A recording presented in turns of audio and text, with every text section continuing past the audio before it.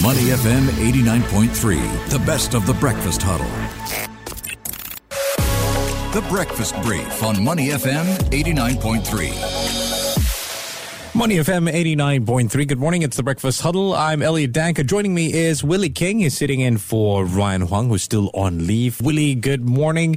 You have got your eye on developments in China, markets, and how they could potentially react to, well, in a way, I would say they kind of ignored, the COVID situation in China and how infections are at a high. And we just heard about some of the reactions on the markets overnight. But still, this issue of China's hardline zero COVID policy, it can push the economy back on track. Yeah.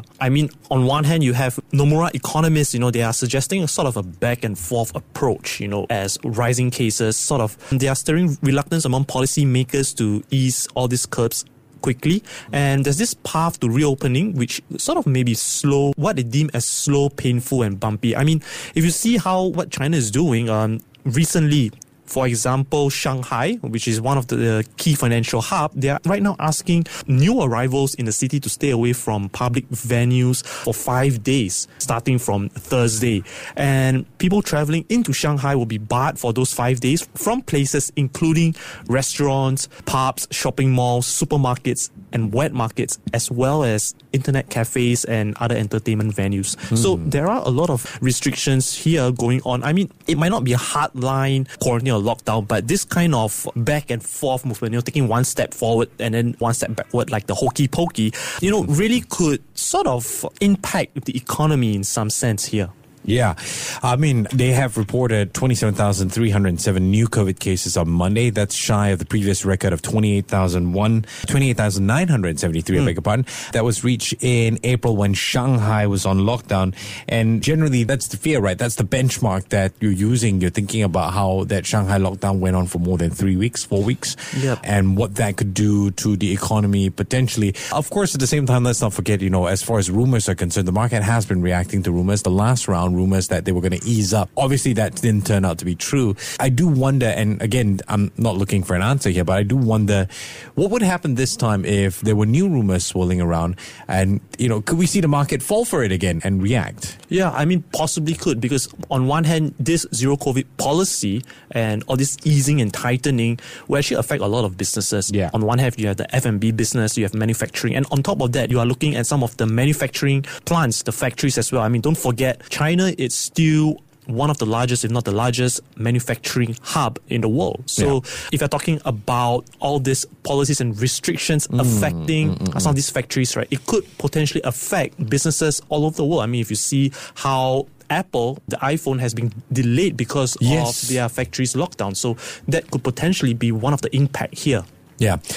Okay, let's take it closer to home. Just across the causeway, the situation regarding Malaysia's government. So the leading coalitions, Pakatan Harapan and Perikatan Nasional, the PH and PN, they do not have a simple majority to form a government. So they went to speak to the king yesterday. Yep. And we still have no government. Yeah.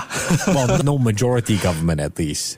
Yeah. So what happened yesterday? They actually extended the deadline to 2 p.m. yesterday afternoon, where the king issued a formal statement, to get the heads of PN and PH in.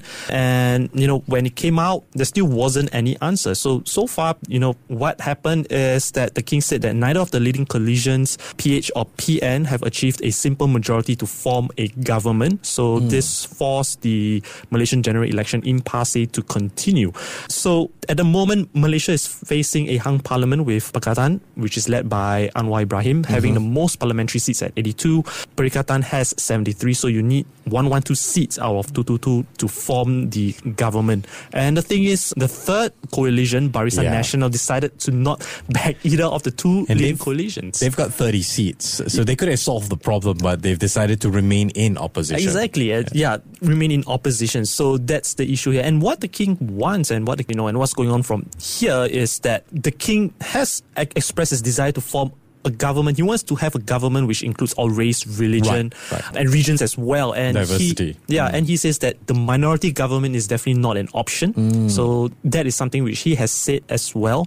The king also suggested that PN and PH could actually cooperate to form a unity government. But as of now, I mean, if you see how the situation is, the coalitions just doesn't seem to want to talk to each other. Muhyiddin has rejected the king's call for a unity government. That's on the front page of the Straits Times as well.